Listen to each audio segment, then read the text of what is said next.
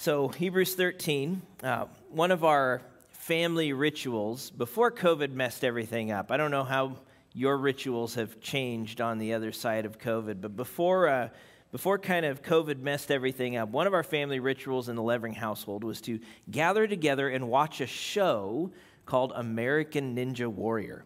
Has anybody seen this before? You know what I'm talking about. I know very few will actually raise their hands to acknowledge it, but if you haven't seen it, it's basically an obstacle course. It's a game show about an obstacle course, but it is the most ridiculous obstacle course you've ever seen in your life. You have to do just crazy things like holding onto a log while it's spinning down a track and not getting thrown off of it, or jumping on a trampoline and planting yourself between two walls and then shimmying across like Spider-Man or something. And of course, the infamous warped wall. It's this big 18-foot wall you have to run up and grab the top of and pull yourself over. The closest thing I've ever come to experiencing something like that is the little ninja obstacle course at Sky Zone in town.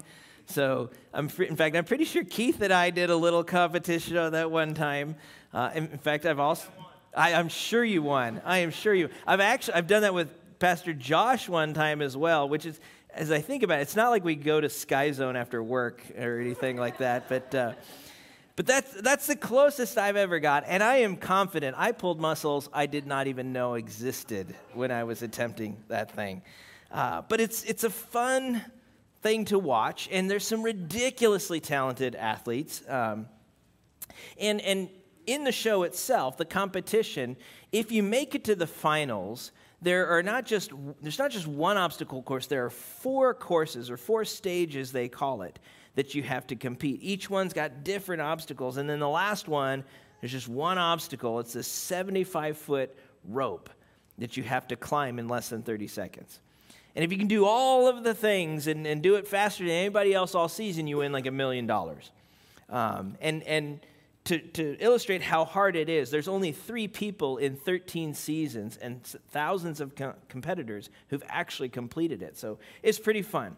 But part of what makes it so challenging, and getting to the point where it maybe illustrates something in Hebrews, part of what makes it so challenging is that a lot of the obstacles are unknown to the competitors before they get onto the course. The first time they will see or attempt some of these obstacles is during their run.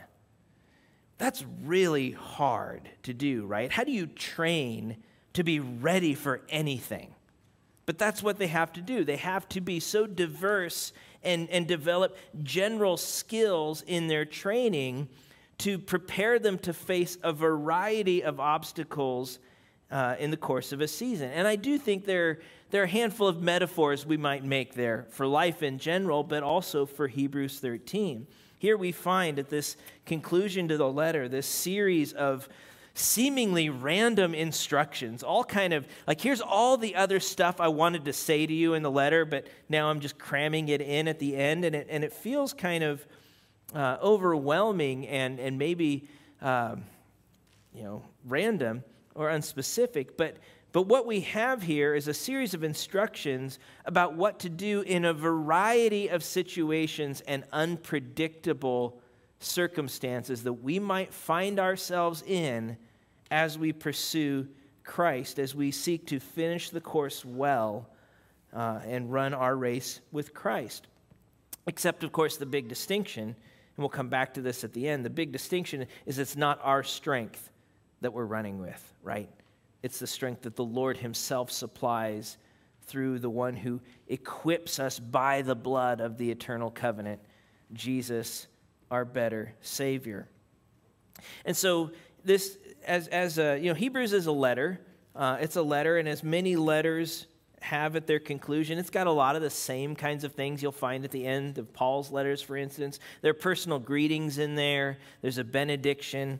But the bulk are these instructions. And they're not just instructions about finishing well, which is what the whole book has been about, right? Holding fast to Christ to the end. They are that.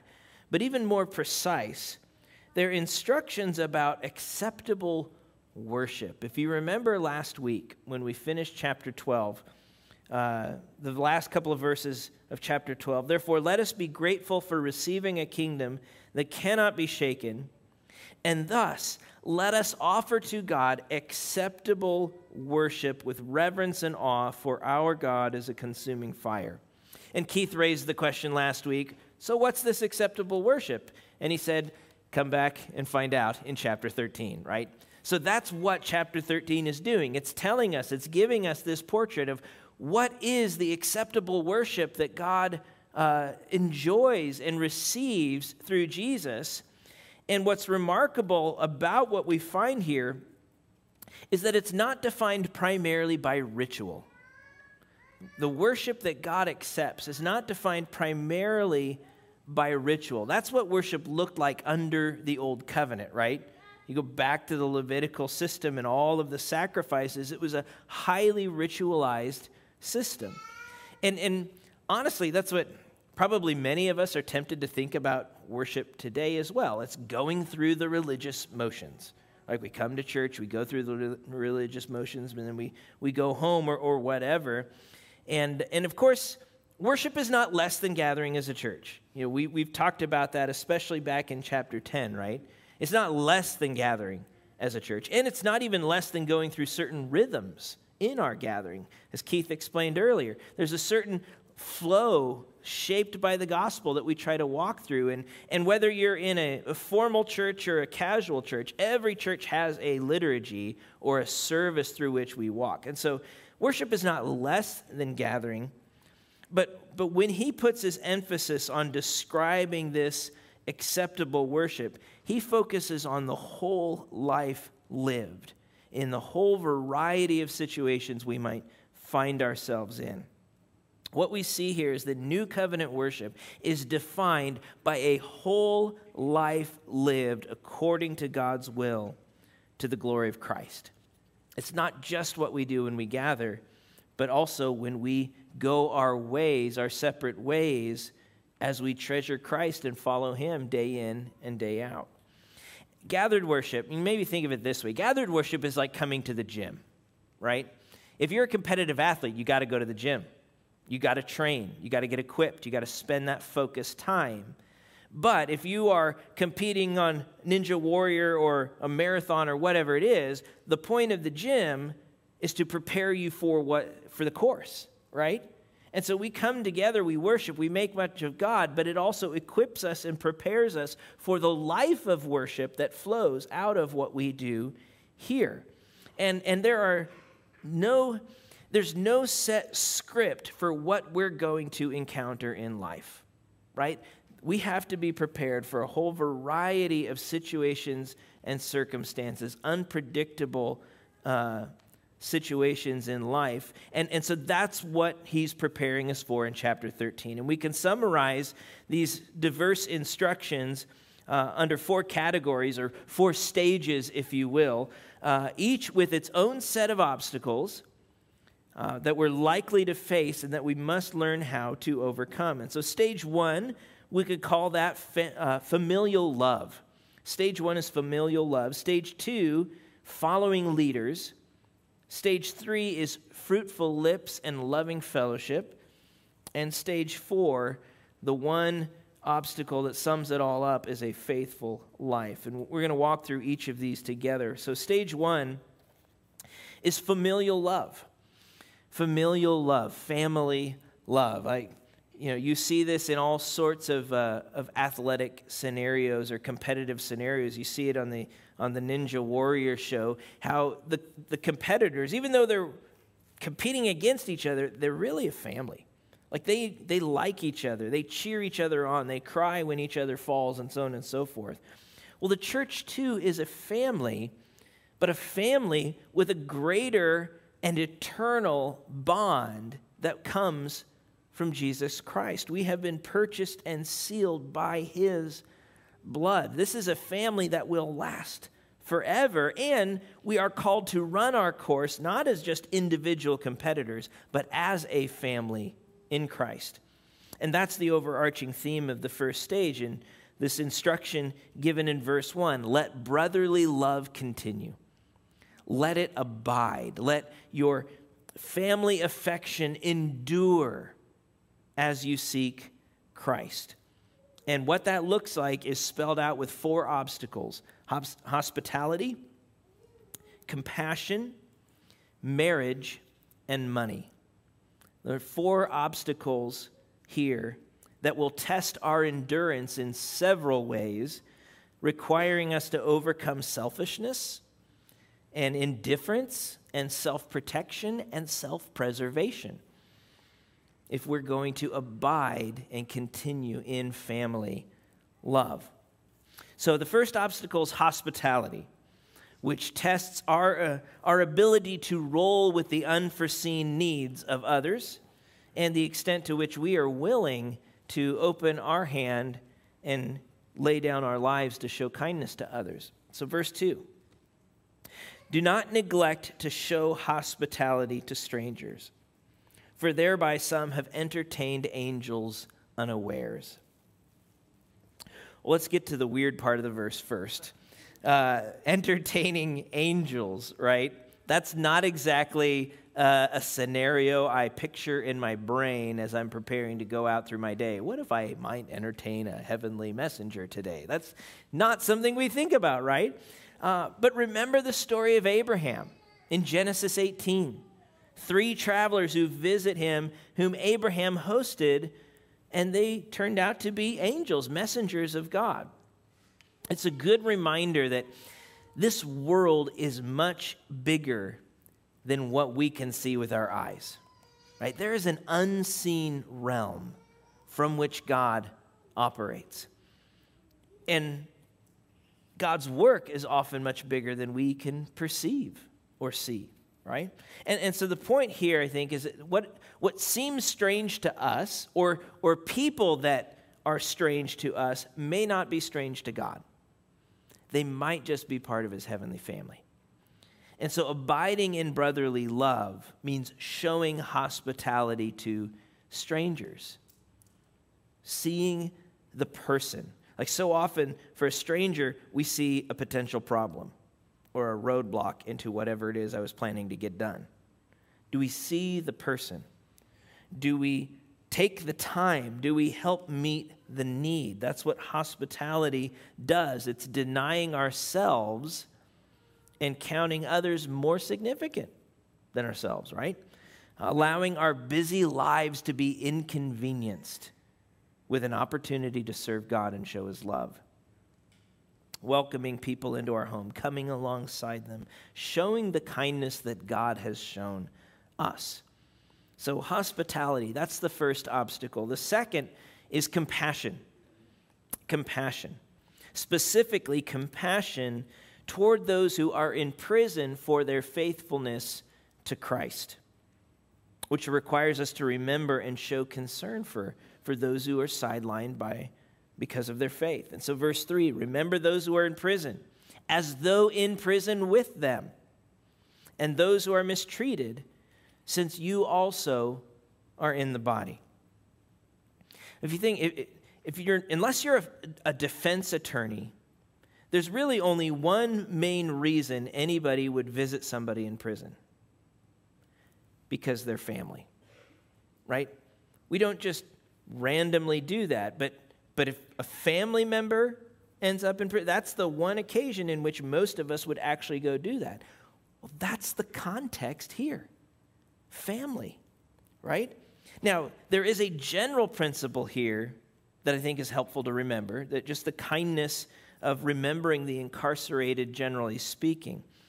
You know, our country is in need of massive prison reform, and regardless of whether someone deserves to be there or not, they are still a person made in the image of God. Some of them are brothers and sisters who need their church family now more than they ever have. And so there's a good general word there. But the context here is talking more specifically about brothers or sisters imprisoned for their faith. If you go back to chapter 10, verse 34, that's kind of the picture.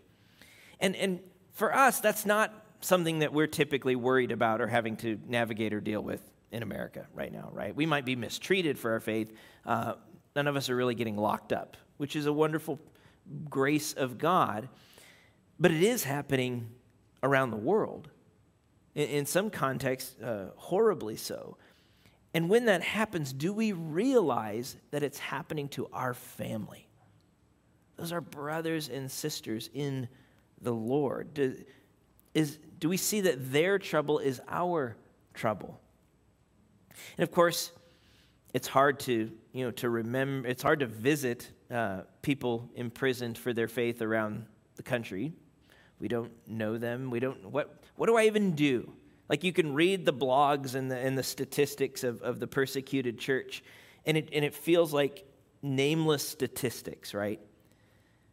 And it is hard to know what to do, but at least at a bare minimum, we can remember that there are brothers and sisters around the Lord facing this. We can pray for them. We can do whatever is possible to advocate for them because they are family in Christ. They're family in Christ. So compassion is the second obstacle. The third obstacle in stage 1 is marriage. Marriage. And here the challenge involves overcoming indifference and resisting self-indulgence. Overcoming indifference and resisting self-indulgence. Verse 4, let marriage be held in honor among all, and let the marriage bed be undefiled, for God will judge the sexually immoral and adulterous. So the family of God is called to honor marriage regardless of whether or not that describes your current situation in life. Let it be honored among all. It's an institution established by God for our good, for the good of society, and ultimately for His glory. And honoring marriage, that's a challenge right now in a culture that doesn't honor it at all. In fact, we've become quite indifferent to the whole idea. A lot of young people wonder why I would even do that when I can just live together and act like I'm married without even making any sort of commitment, right?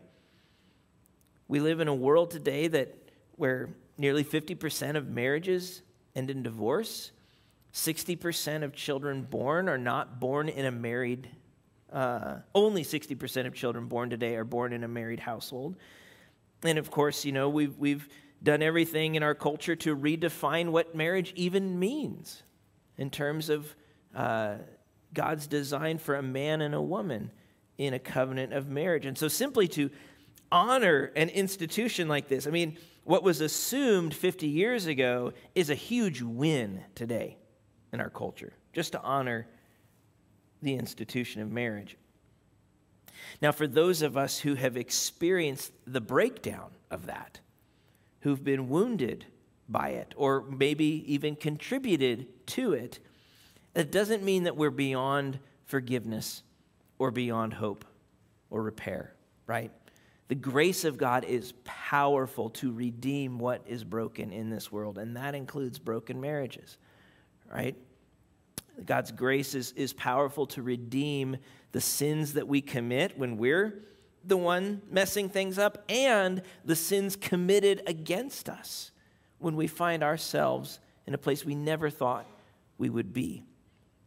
To bring hope and healing where things are broken, and to give us an even bigger family when our earthly family lets us down. But recognizing the sufficiency of His grace for those circumstances doesn't mean we lower our view or value on the importance of the marriage institution. We need to hold that up. It's part of God's design, and following Jesus and worshiping Him daily means recognizing, doing our part to honor marriage in practice and in heart. And so part of that then is, of course, saying no to the self-indulgence that often leads to adultery or sexual immorality, the things that tend to break down that marriage institution. Again, it's a huge temptation in our world that threatens to trip so many up. And yet it's something that so often we think that this can't happen to us, right? It can't happen to us. We see it happening elsewhere, but it's not, we're not at risk. And yet even the most seasoned veterans can trip up on the most simple, easy obstacle, right? If you take it for granted, it can still trip you up. So we need to work intentionally to honor marriage as an institution, but also the marriages that God calls us to be part of, to invest in them. That's part of following Jesus. And so that's the third obstacle. The fourth one in this first stage is the love of money. So we've moved from hospitality to compassion to marriage, now to the love of money. And this obstacle is it's designed to test or expose what our hearts are really depending on in life. What am I really clinging to? Verses 5 and 6. Keep your life free from the love of money, and be content with what you have. For he has said, I will never leave you nor forsake you. So we can confidently say, the Lord is my helper. I will not fear. What can man do to me? You know, some of the upper body strength obstacles on the show, they test not only your grip, but your ability to find something stable to hold on to. So they might have, some things that are fixed, and then others, when you grab it, it rotates. And so you're like, and if you try and hold on to the wrong one, it's just going to spin you right off. When it comes to the love of money versus contentment, it's not about what we have. It's about what we're holding on to. It's about what we're holding on to. If we're holding on to our possessions, if that's what I'm trying to find my stability and my security in my stuff, right? Then that obstacle, that doorknob or bar or whatever, that is going to spin and rotate and shoot me right into the water, right? No matter how tight I grip it, it's not a stable handhold. But if we're holding on to God himself, if we truly believe that he will never leave us nor forsake us, then we can be content regardless of the circumstances, right? We can be content regardless of what this world throws at us. And therefore, because I'm content and stable there, I'm free to open my hand and share what I have with others, even if what I have is less than the next person. So, love of money, it opens me up to the freedom from the love of money, frees me to love the family of God. And the challenges of familial love are real, right? These are daily tests that we must navigate and walk through by faith. But that's just stage one, right? It's kind of exhausting. You get through the first stage and you're like, yeah, I did it. And now there's 3 more stages to the obstacle course, which again reminds us whose strength we truly need, right? So stage 2 is in verses 7 and 8 and 17 to 19, and it focuses on following leaders. This is the second category of instructions. Following leaders, both those who've gone before us and have finished their race, and those who are currently over us in our church context. And there are 3 obstacles here: remembering your leaders, obeying your leaders, and praying for your leaders, which all work together to test our teachability, our commitment, and our humility. And so, the first one is remember your leaders. Specifically, remember the leaders from your past, those who have gone before you and who have either completed their work or even finished their race with Jesus. Because with any sport, we always remember the greats, right? If you are, a fan or an athlete, whatever it is, you always remember the greats. You can talk about them, their influence. You can look back on their lives. The same is true for the church. Verse 7, remember your leaders, those who spoke the word of God to you. Consider the outcome of their way of life and imitate their faith.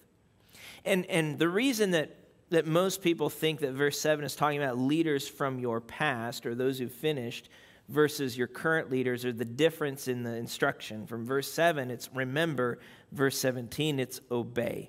And so this one's looking backward. The other one will be looking at your current context. And so what is it that we remember about our leaders? Consider the outcome of their way of life. Look at how they lived, what they taught, and what God did through that. To let that be an inspiration and an encouragement to you. It's the same thing you do with with great athletes. You go back and you rewatch the old film, right? And you see how they did this and that, or you consider the sweeping scope of their career, the mistakes they made, how they rebounded, and so on. We can do that with the leaders that God has given us in our lives, to learn from them, from their example. For me, there's so many people that fit into that category, but one of the pastors I think about who has shaped me is a man named Kent Hughes at College Church. He was one of my pastors at College Church in Wheaton, who retired back in 2008. We were part of the congregation then. I honestly did not know him well personally, but I watched him. And more than that, I watched the fruit of his ministry, both the investment he made in the congregation, but also the investment he made in training dozens upon dozens of preachers who are preaching around the world, and some of whom were deeply influential in my life. And so much of the way that I think about church and ministry and preaching was shaped by considering his ministry and the outcome of his life and the fruit that it bore for the gospel. Many of us here rightly and probably think of Pastor Randy Scheil, who preached the word of God faithfully from this pulpit, well, not this pulpit, it was a music standard, whatever it is he used, right? For 27 years, shepherding this congregation, investing in you and laying his life down. And you look and you consider the outcome of his life. You remember that the ways that he led, the ways that he taught, the ways that he loved, the ways that he's still giving us an example in his retirement, preaching this morning in Germany right now, right? So whoever it is, there'll be other people in your life, but think through the leaders God has used in your life and consider the outcome of their life. Consider the impact it had on you and imitate them. And the reason that we can still follow the examples of those who've already gone before us and finished their race is because the one that they're following does not and cannot change. Verse 8, Jesus Christ is the same yesterday and today and forever. We're following the same Savior, and so we can look to their examples. Remember your leaders. The second obstacle is obey your leaders. Verse 17. And this one can be hard for us in different ways, right? This can be hard for us in different ways because it tests our humility and our trust. It tests, submitting to someone else. That's like a dirty word today, right? We don't like to do that. It means I'm not in control. It means that I might actually have to give of something, right? And frankly, it can be a little hard or fearful for some of us because authority is so easily and so often abused today that we're just nervous or anxious of even going there. We'd just rather get rid of the whole thing. But no serious athlete is going to ignore the instructions of their coach or their trainer, right? That would be foolish, especially when the trainer's whole job is to help you succeed. Their calling, and so it is with leaders in the church. The calling of leaders in the church is not to lord authority over people, but to lay their lives down in service for your spiritual good. Now, do they always get it right? No, they don't.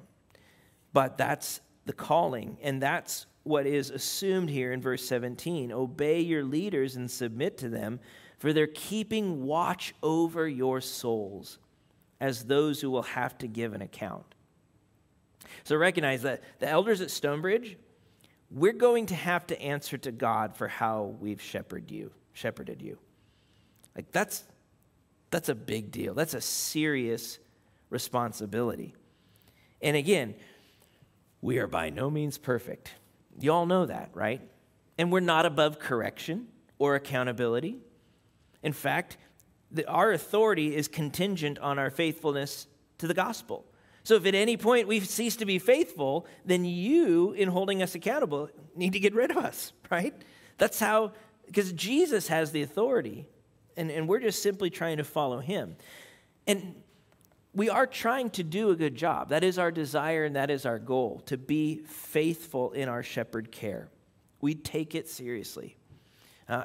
We meet twice a month, and the second meeting is devoted, at least a half portion of it, to just praying for the flock. Like, that's our calling, right? And there is something you can do to help us do that well. The rest of verse 17. Let them do this with joy and not with groaning, for that would be of no advantage to you, right? So worshiping Jesus, finishing well, involves obeying your leaders. And it involves praying for your leaders. That's the third obstacle in stage 2, verses 18 and 19. And it's remarkable here. The author's asking for prayer for himself, for the other apostles, especially because he wants to see them again. But what's remarkable is as he writes to this church, instructing and warning and encouraging them, he also needs them. It's not just like the author of Hebrews has it figured out and then the church just needs to listen to him. And no, they need each other. He needs their prayers even as he seeks to shepherd and instruct them. And so the point here is simple. Your leaders need you just as much as you need them. They need your accountability, your encouragement, your engagement, and most of all, they need your prayers. If it's not part of your regular rhythm to pray for your pastors, elders, your life group leader, whoever it is, I'd encourage you to make that a priority, because we can't do this without the Lord's help.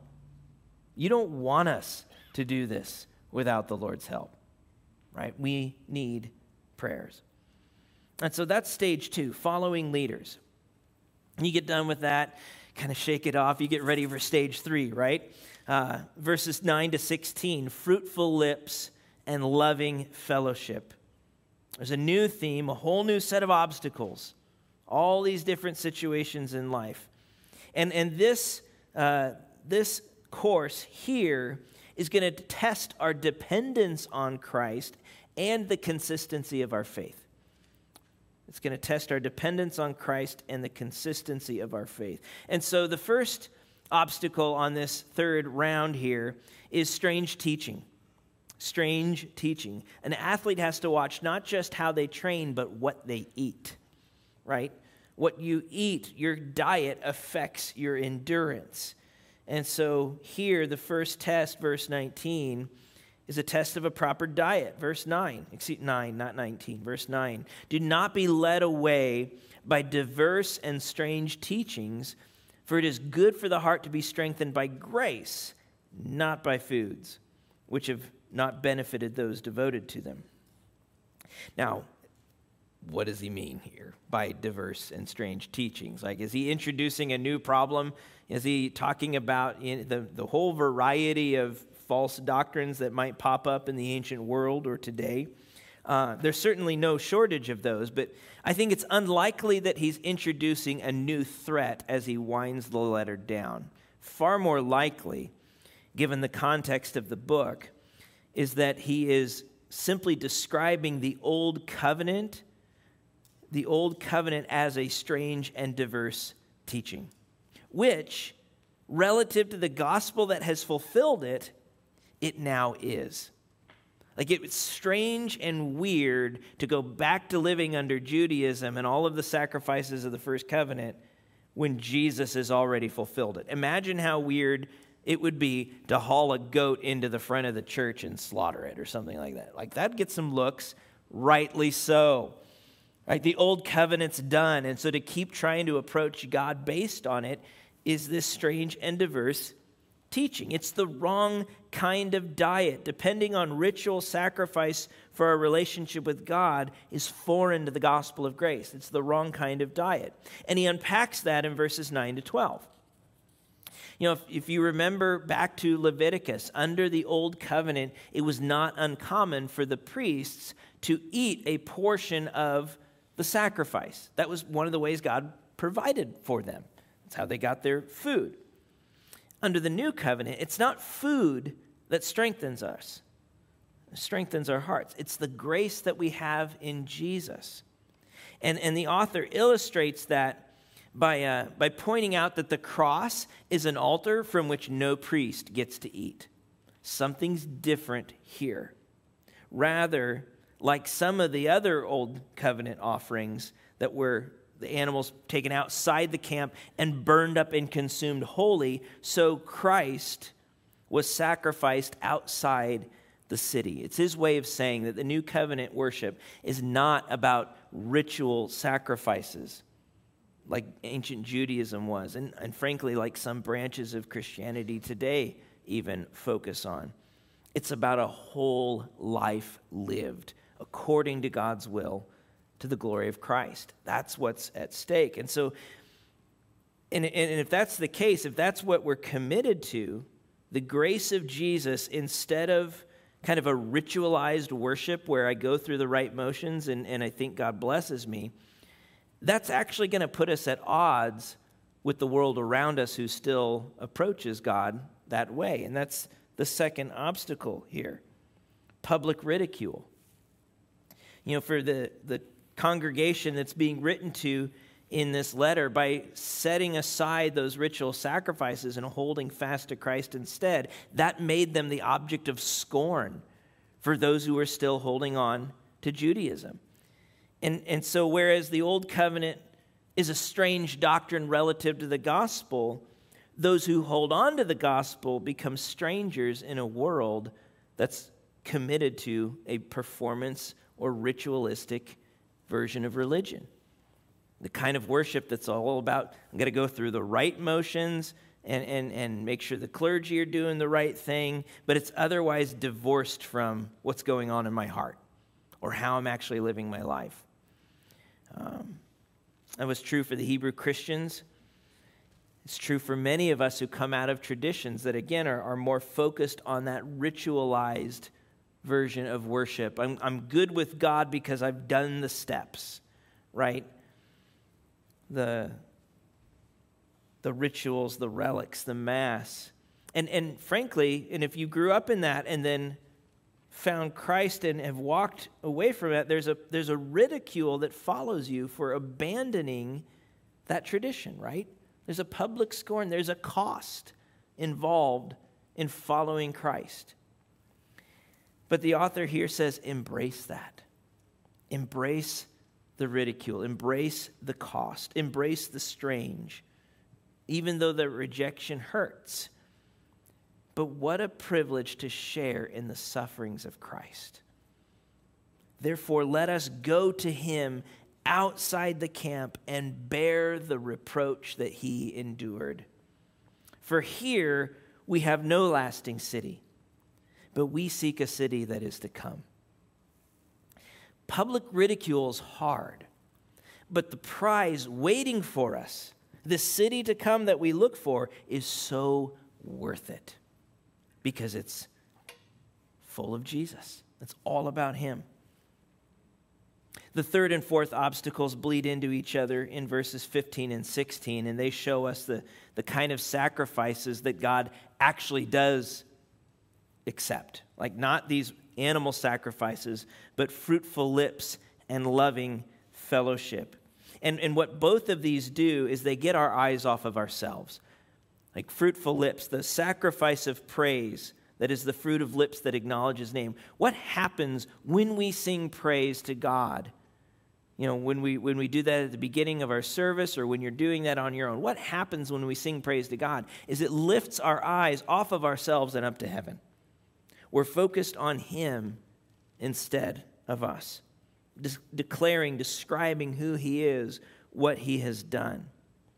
So praise points us upward with fruitful lips, and loving fellowship points us outward in doing good and sharing with others. Verse 16, do not neglect to do good and to share what you have, for such sacrifices are pleasing to God.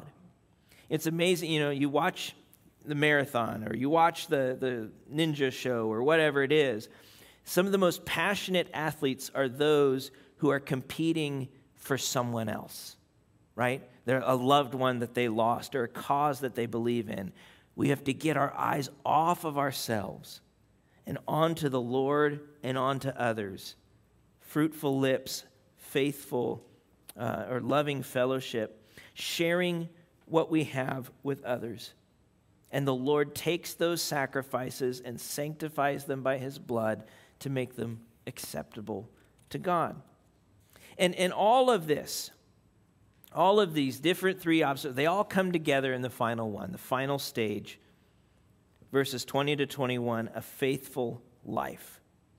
So you're preparing for all of these unforeseen obstacles, trying to be faithful to Jesus in each one of them.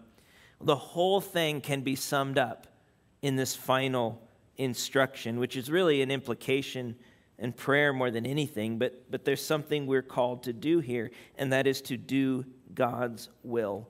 If there's one way to sum up all of the commands in the book of Hebrews, this is it.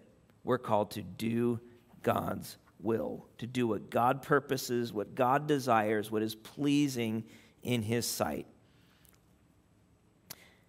New covenant worship is not defined primarily by ritual, but by a whole life focused on God's will to the glory of Christ.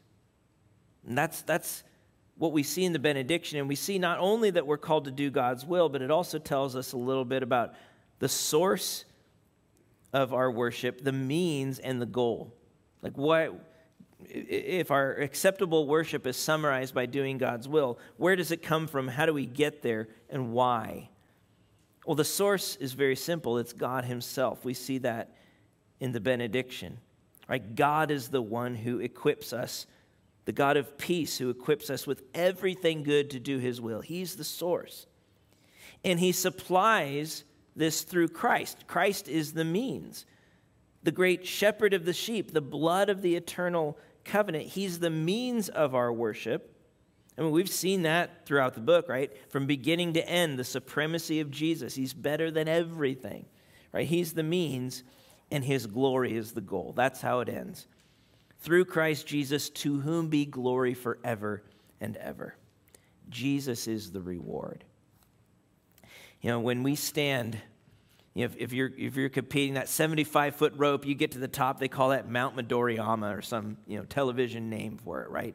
But when we finish our race and we're standing on top of that mountain, it's not our name that's going to be praised, right? It's the Lord's name. It's Jesus' name. He's the source of our strength. He's the means of our worship. He is the goal. His praise and glory. Jesus is better. Jesus is better, friends. He's the one that this is all about. He is worth our faithful endurance. He is worth our acceptable worship in all of the different shapes that takes. And so the prayer is that God would indeed equip us with everything good to do his will for the sake of Christ. Whatever the obstacle, that we might finish well, that we may honor him, that we might give him the worship he deserves and treasure him above all things. That is the fruit of the book of Hebrews in the life of the church. Let's pray.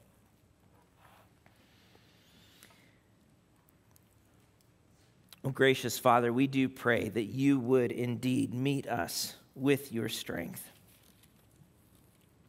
Lord, may the God of peace, who brought again from the dead Jesus, the great shepherd of the sheep, by the blood of the eternal covenant, may you equip us with everything good that we may do your will, working in us that which is pleasing in your sight, Lord, through Jesus Christ, to whom be glory forever and ever.